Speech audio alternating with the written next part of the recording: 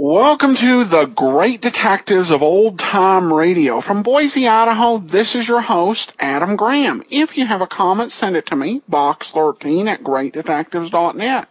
Follow us on Twitter at Radio Detectives and become one of our friends on Facebook, facebook.com/Radio Detectives. Well, before we get started, I want to encourage you. As you're making your travel plans, you have a great opportunity to help support the Great Detectives of Old Time Radio. Just when you're making your plans, go to JohnnyDollarAir.com. JohnnyDollarAir.com is a Priceline affiliate, so you get all the benefits of Priceline, including being able to name your own prices on hotels, rental cars, airline tickets, cruises, and even more, or choosing from great published specials. Plus, if you go through JohnnyDollarAir.com, part of your purchase goes to support the Great Detectives of Old Time Radio. So when you're traveling, remember to check the prices at JohnnyDollarAir.com first. Well, coming up, we will wrap up the Sea Legs matter, and then be sure and keep on listening as we'll bring you the series Manhunt. And we'll have some details on that in a little bit. But now it's time for Part 5 of the Sea Legs matter. From Hollywood, it's time now for... Johnny Dollar. This is Captain Ramirez in Bluefield. Hello, Captain. Thanks for returning my call. Oh, you are now in San Juan del Perro? Yeah. Soon you will know Nicaragua as well. Yeah, listen, Captain, I need your help. Can you get a plane down here for me? The one we brought has been wrecked. Oh, si, Senor Dollar. And if I were you, I'd come along with it. I, Senor? But A nice chance to add to your laurels, Captain, by making a couple of arrests. Criminal? Yeah. One of them a killer.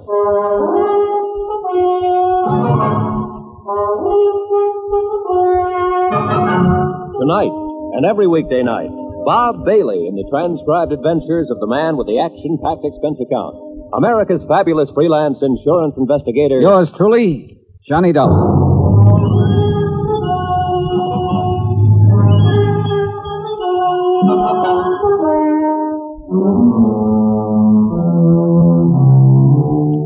From Special Investigator Johnny Dollar, location San Juan del Perro, Nicaragua, to Universal Adjustment Bureau, Hartford, Connecticut. Following is a final accounting of expenses and report on my investigation of the Sea Legs matter. Expense account item 18, $1 American. Phone call to Captain Jose Ramirez to the Federal Maritime... I still can't spell it. Call it the Coast Guard. But a lot of things happened before I could make that call. Like the fast plane trip that we made to San Juan del Perro in the hope of finding the yacht, the Sea Legs, despite a big insurance claim based on its alleged loss at sea. Like the fact that our plane was wrecked for us by one Douglas Landfair, despite a big claim based on his alleged death at sea. Like our discovery of the yacht, carefully altered and repainted in an old shipyard. Our discovery of Ramon Gonzalez, a member of the crew who was supposed to have gone down with it. Come on, Mr. Dollar, let's get out of here. Oh, no, Oscar. Not until I revive this Gonzalez character and make him talk. You must even have a friend around. Right, Oscar, yeah. Huh? And with a gun and save $50 back. Well, well. Connie Landfair. Right, Johnny? Not particularly. Stand still. I won't hesitate to pull this trigger. No, I guess you wouldn't. So you found the Sea Legs. Did Oscar help you? Oh, then you're familiar with Oscar Patrick Vladimir Pasquero. Ask him, the chiseling money grabber. Please, how can you say such a thing about such a Oh, stone? shut up, Oscar. Thank you. Nice job you did at disguising the Sea Legs, Mrs. Landfair. If Oscar hadn't shown you where to find it, my husband and I would have it out to sea again. In new clothes, under a new Oh, flag. yeah, sure. One of the oldest games in the business. And in the meantime, you would have collected $150,000 on its supposed loss, in addition to $250,000 on your husband, Douglas. Why did you have to come along, Johnny? I'm afraid you asked for it when you filed your claims. $400,000. We had to. We were in trouble. Oh, sure, because you spent every nickel you could get your hands on. No. We inherited the estate. I told Douglas. Oh, we should yeah, try to... sure. All his fault. It's true. Well, that ain't the way I heard it. And I don't intend to believe it any more than I believe a couple of things you told me on the plane down here. You don't understand. Nobody has to lie. But remember how you sobbed as you told about the last radio contact with your husband when, as you put it, you could hear the rocks grinding away at the hull and the water pouring in overside as he desperately fought for his life? Johnny, please. Well, I heard it a little different from Oscar here. The radio signal was suddenly cut off, that's all. No fancy sound effects, nothing. Oscar told you that? And what rocks, by the way, that smashed the sea legs? I flew out to the Baldero Islands and tried to find them. They were as non-existent as the wreckage that should have washed ashore on the Baldero Current. I'm beginning to see some things, Johnny. The mate or skipper or whatever you want to call him, who was supposed to have been with your husband, had been lost with a boat, Ramon Gonzalez. Well, as you can see, he wasn't quick enough when he attacked us here a minute ago, and I had to get a little rough with him. Johnny. As for your having a gun pointing at my back, stop kidding, Connie. You know more Johnny, look out. Kill me. Wait a minute, you... He was going to kill him, Mr. Dollar, but you were too good for him. Well, a lot of help you were. That his knife? Huh? Oh, yes, here. Yeah. I think I'd better have it, Oscar, because... Well, I see Connie Lanfear made a hasty exit from the city. She did? Well, what do you know about that? You didn't see her leave? Well, it's so dark in this old shipyard, and I was so worried about you, dear Mr. Dollar. Why don't You should be. Plenty worried. Huh? Look, why don't we get out? I needed only two things when I came down here, Oscar. Proofs, both of them. Why don't we get out of this dreary place, Mr. Dollar, and talk someplace else, huh? Where there's life. Oh, shut up and listen. Thank you. I found them both now. Proof that Douglas Lanfear never died in the wreck of the Sea Legs, and proof that the Sea Legs was never wrecked at all. Except for a couple of details, the case is closed. One of those details is you. Me? You mean paying me for all the unvaluable help I've been... Oh, how nice. I'll take it in 20. Oscar, I'm going to lay the cards right on the table. And the money? I'll find it here. Now listen to me. Connie Lanfear slipped away during our little ruckus here. But you could have stopped her as easily as you could have stopped this Gonzalez character from jumping me. She said she had a gun. A bluff. She didn't. But you did. Me? Oh, Mr. Dollar, I spotted that bulge under your left arm the minute you appeared in my hotel room that first morning. Well, don't reach for it because I'm carrying one too. Mr. Dollar, dear, I don't understand. Well, I do now. I've wondered from the beginning just why you insisted on sticking so close to me from the minute I arrived here in Nicaragua. All right. I will tell you the truth. The whole truth.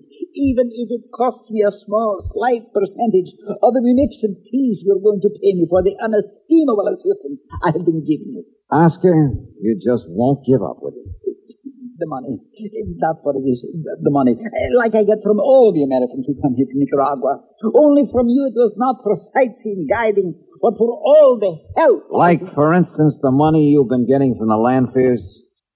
I cannot tell a lie, Mr. Dollar. I did get some money from Mr. and Mrs. Lanfear, for various and Sunday services when first they came here, but why not, including the use of my radio sender? You see, if I hadn't known they would pay me well for the using of my radio... Your unlicensed radio. My unlicensed radio, because the license cost too much, why, I would never have been able to know about the wreck that didn't happen, and so skillfully lead you to the Baldara Islands and all the clues that I...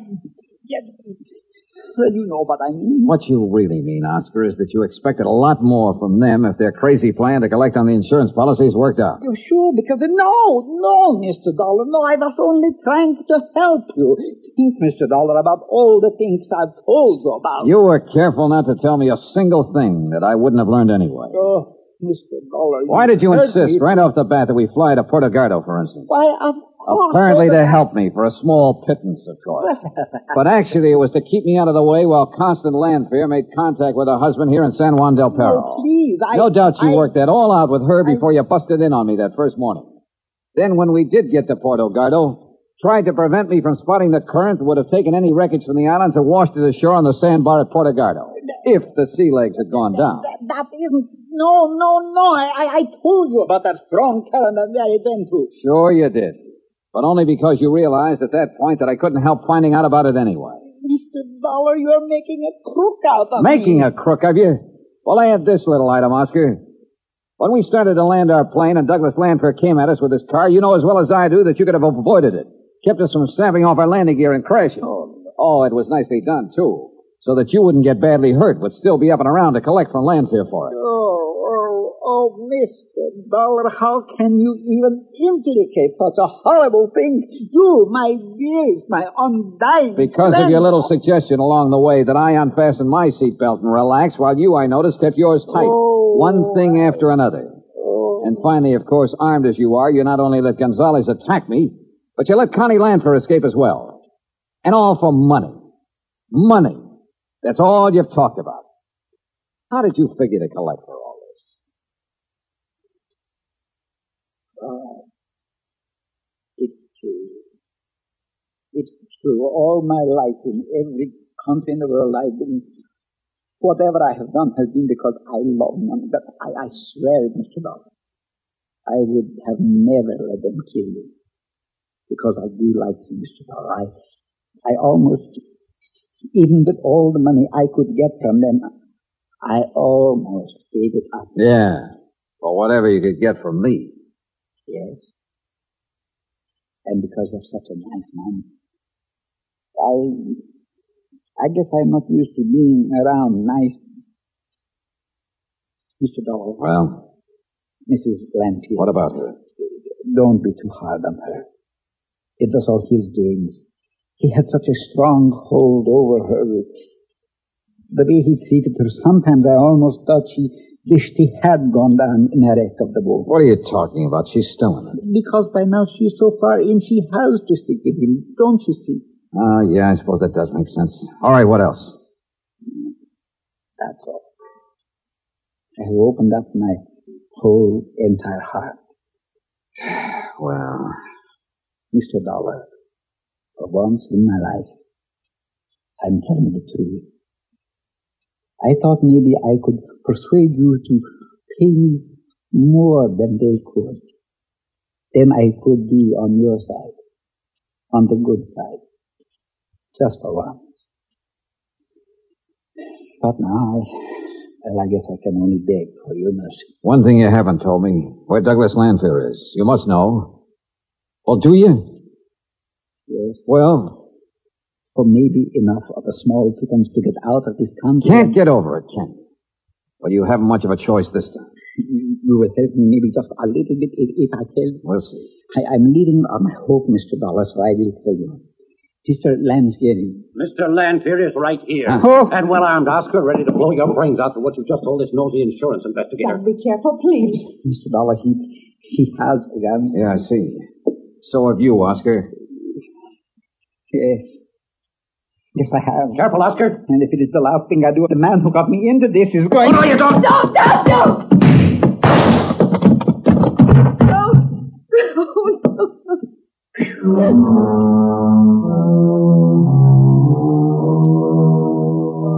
So, it was after that I called Captain Ramirez of the Federal Maritimes.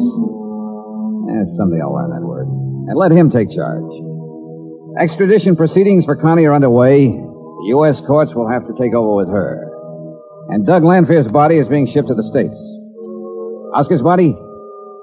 Well, I left some money with Captain Ramirez for a decent burial. Expense account total, $841.95. Remarks?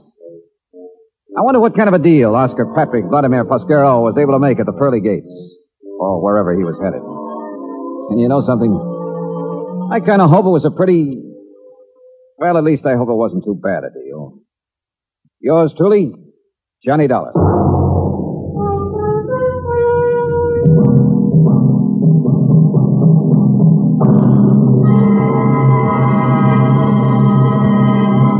Next week, the promise of romance in the arms of a lovely girl, and the threat of a knife in the back. Join us, won't you? Yours truly, Johnny Dollar.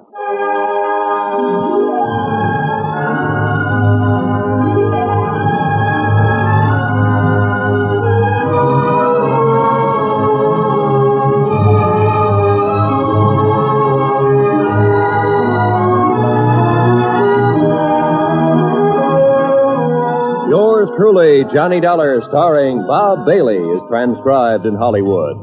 It is produced and directed by Jack Johnstone, who also wrote this week's story. Heard in our cast were Harry Bartell, Lawrence Dobkin, Virginia Gregg, Harley Bear, Don Diamond, and Russell Thorson. Musical supervision by Amerigo Marino.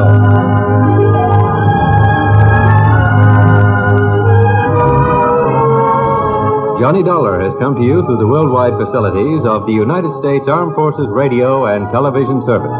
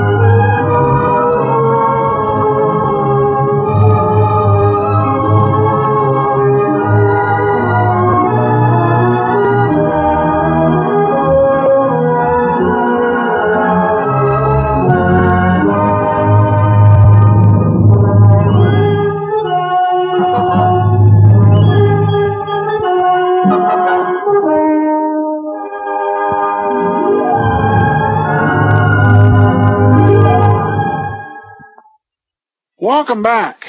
Well, a very interesting episode conclusion, and many fans waited a very long time to find out what happened, to find out about Oscar's role and really kind of zoom in on the character. I thought it was actually pretty well done.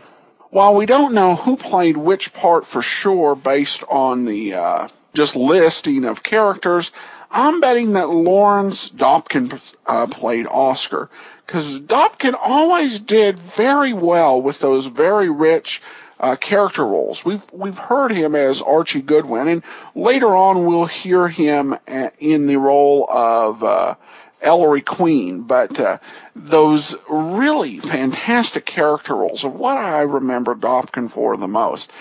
I will say that I did read on a forum that had the post from when it was uncovered. Someone criticized the ending as anticlimactic. I didn't see it that way. I thought this was a good serial, and I'm glad we've got it in the Johnny Dollar canon. Well, we're going to turn now to another series. This one is called Manhunt. Manhunt was produced by Frederick Ziv.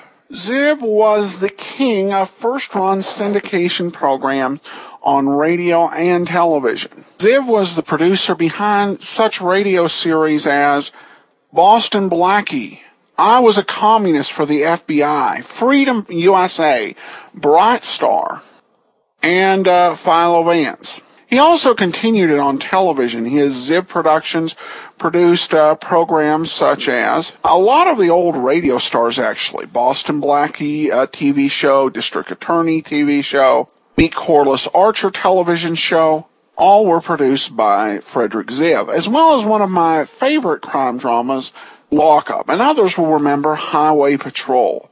And the most famous television program that Ziv produced was probably I Led 3 Lives, that great anti-communist show of the early 50s. First-run syndication was really big, and with so many networks buying up or selling spots to companies like Rexall or Campbell or Johnson's Wax or the Kraft Cheese Company, these syndicated shows allowed local sponsors to be able to enjoy that same advantage of sponsoring a radio show that so many national companies enjoyed. And that was Manhunt. Manhunt was a series of 15-minute programs. And I have to rely on the Digital Deli FTP log information on Manhunt. Manhunt first aired on November 27th of 1943, as best we can tell, and continued on for at least 28 weeks. Whether there was later provinces of the series, we don't know, but 28 weeks does appear to be the minimum run of the series. This first episode originally aired on November the 27th of 1943, and the title is The Accusing Violin. Manhunt. The story of the accusing violin that led to Manhunt.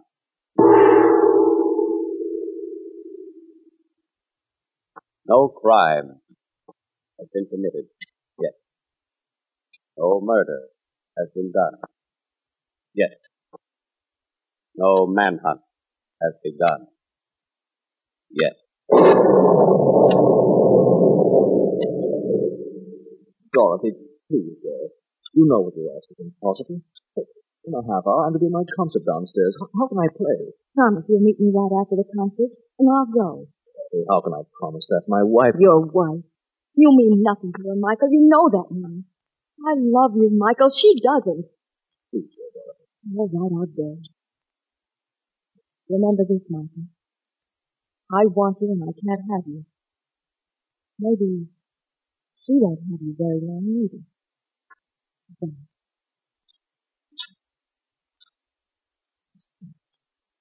I must be. I've got to cancel the concert. Sorry, but there's one thing I can do.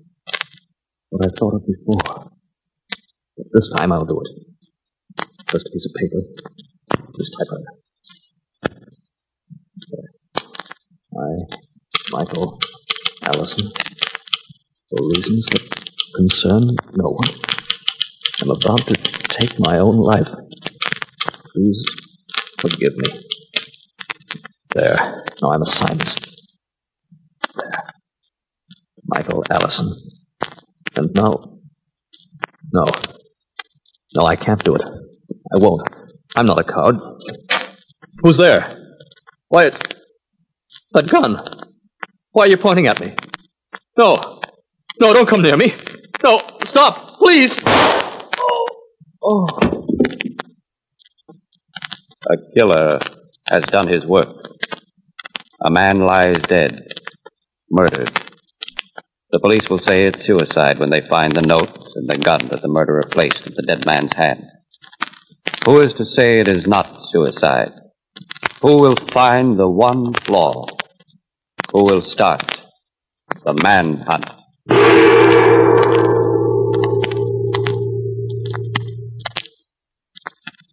Manhunt and the accusing violin. Hi, Pat. Oh, morning, Bill. Where's Drew? Back here in the lab. Be right out, Bill. Hey, doesn't he ever leave his laboratory? I'm a cop, too, but I take some time off. Well, once in a while he quits working to eat, but not often. Come on out, Drew. I got the whole rest of the day off. As soon as I get your report on that violinist suicide last night. Hey, what about it? Okay, Bill. Take it easy. I'm here. Everything check on that violinist suicide, the Michael Allison case? Technically, yes. There he goes with his technicality. Wait a minute, Drew. Don't get any ideas about the Allison case. It's the most obvious suicide I ever came across. Oh, it's obvious, all right. I admit that. Well, what'd you find, Drew? Nothing we didn't expect. Powder burns indicating the gun was held close to the head. No fingerprints except the dead man's. And the bullet came from the gun we found in his hand. Signature on the suicide note, McCoy? Definitely. He signed it all right. Fine. We found the gun in his right hand, the bullet wound in his right temple. Everything else checks. It's suicide, definitely. Maybe. Maybe, he says. Look, Drew, forget it. I finally got myself a pat suicide case, complete with note to match, and that's all there is to it. The guy killed himself. All right, he killed himself. But why? Why, yes. How do I know? You tell him why, Pat. Oh, I'm tired of trying to tell him anything. Look, you do. It probably was suicide. I don't deny that. But this laboratory of mine contains equipment that can mean life to an innocent man or death to a guilty one.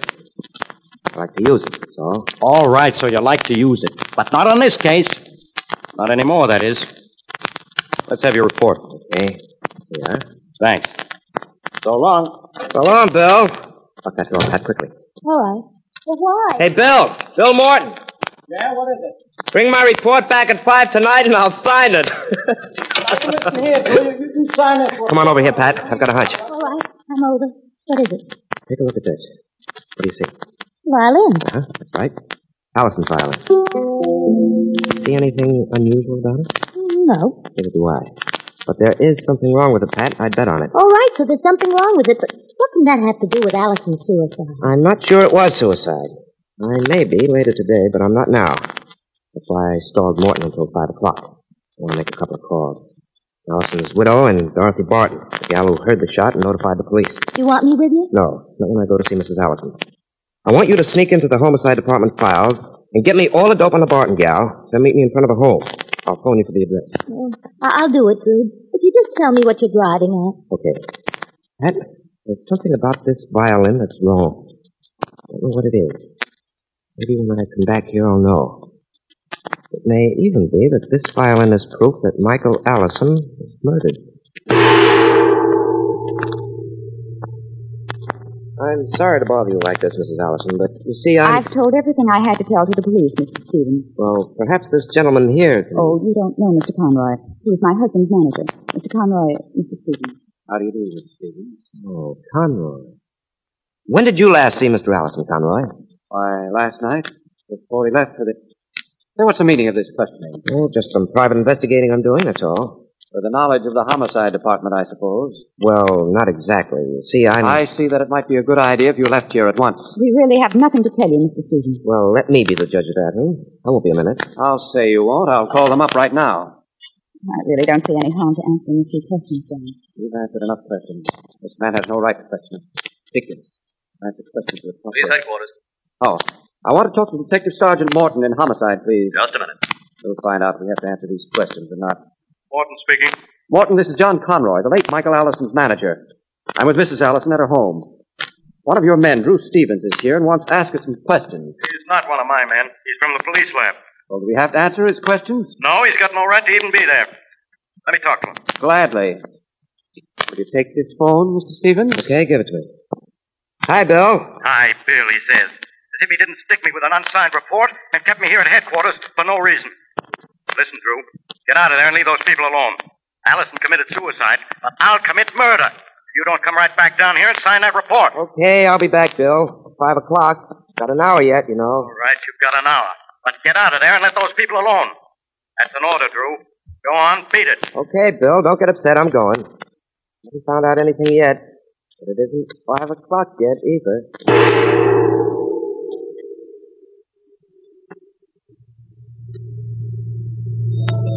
Hi.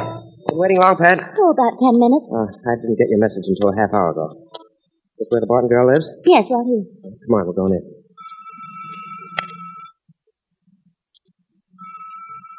Maybe nobody's home. Something's good. Yes? I'm sorry to interrupt you, Miss Barton. Oh, it's violin, you mean. I was just practicing. I'm Drew Stevens, and this is Patricia O'Connor. We're from the police. The police? But... May we come in? Yes. Yes, of course. Forgive me. This way. If you'll wait a moment while I put my violin away. Do you mind if I look at it first? Not at all. Thank you. I'll be careful not to drop it. Pretty instrument, don't you think, Bill? Oh, I don't know. They all look alike to me. Look alike, yes. I'm just an amateur.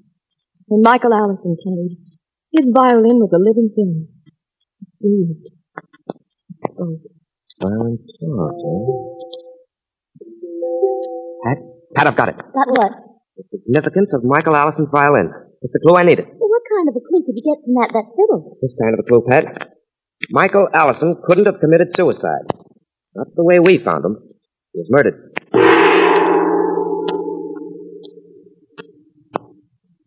Bill, are all three in the dressing room where we found Allison's body? Yeah. I don't know how you talked me into this, but the three of them are next door. This is Allison, Conroy, and Dorothy Barton. Pat's with them, too. Drew, if you made a fool of me getting them all up Made here... a fool of you? I hear of you, Bill. You want a murderer to go free, would you? Hey, good. Murder again, please. All right, everybody, quiet, please. Now, I'm going to try to reenact what happened here last night. Michael Allison was sitting in this chair as I'm sitting in it now. He was despondent about something. About her, his wife, Joyce Allison. She's the something. She broke his heart, ruined his life. All right, Miss Barton, please. Thanks, Pat. Now, Allison sat here and typed out a suicide note. He intended to kill himself. Now, he typed the note like this, finished it, signed it, And then something changed his mind. Maybe he didn't have time. Maybe it was the opening of the door. Open that door, will you, Pat? Okay. Allison half turned, as I'm doing now, saw someone standing over him with a gun. He stood up, but before he could make another move, he was shot. His body slumped to the floor. The murderer bent down, saw the suicide note, wiped off whatever fingerprints were on the gun, forced it into Allison's lifeless hand, and fled. Well, that's pure conjecture. No one but Allison could have known what happened in this room last night. You're wrong, Mr. Conroy. There was a witness. Allison's violin. What are you talking about, Drew? I'll explain that later. This much I'll tell you now. A new acid I developed in my laboratory showed a second set of fingerprints underneath Allison's on that gun. Your fingerprints, Mrs. Allison. You murdered your husband. I didn't. I swear I didn't. I didn't kill him. They were your fingerprints, Mrs. Allison. But I didn't kill him, I tell you. Tell them I didn't kill him, John. Tell them. Shut up. I don't know what you're talking about. I won't shut up. I didn't kill him. He did. John Conroy. It was his idea. The insurance. I handed them the gun, but he shot my husband. Well, Bill, there's your case. You stupid fool. I wouldn't move if I were you, Conroy. Stop you pretty straight. Take them down and book them both, Bill. Charge is murder. Prosecuting witness, violin. Don't give me any of that nonsense about a secret acid that brings out hidden fingerprints, Drew. You made that up now, didn't you? Yes, I dreamt that up. But it served its purpose, didn't it? But what I want to know is what clue Allison's violin gave you. The strings were on backwards. The E string, the highest one, which belonged on the extreme right, was on the left. Oh? The other strings were reversed, too. Well, how did you know the strings were on backwards? I didn't know until I tinkered with Dorothy Barton's violin at her house, remember, Pat? Yeah, I remember, but what about it? Well, the Barton violin strings were normal because Miss Barton is right-handed. By the same token, the Allison violin strings were reversed because Allison was left-handed. I'm beginning to get it now, Drew. I checked and found that Allison was left-handed. Conroy and Mrs. Allison knew it, too, of course, but in their haste and excitement, they never thought of it. You jumped from a left-handed violin to a murder. I don't get it. Simple, Pat. The gun they killed Allison with, they forced into his right hand to match the bullet hole in his right temple. But Allison was left-handed. If he had killed himself, he'd have held the gun in his left hand. How do you like that? The violin really was a witness, wasn't it? Yes, kind of.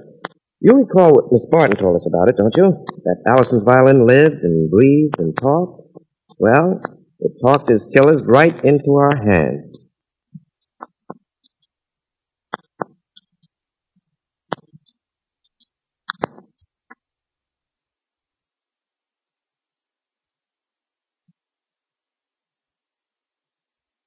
Welcome back. Well, this is a somewhat average case, and it mostly makes sense. The one thing I don't get was the lawyer trying to frame it as a suicide, as that would kind of go against the insurance angle, which was the whole motive for the crime.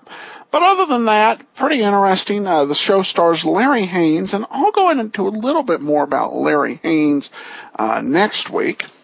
That will do it for now. We will be back tomorrow with the lineup. Monday, we start again with another episode of yours truly, Johnny Dollar. And join us back here next Friday for another episode of Manhunt. In the meantime, send your comments to box13 at greatdetectives.net.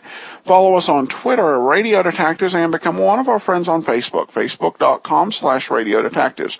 From Boise, Idaho, this is your host, Adam Graham, signing off.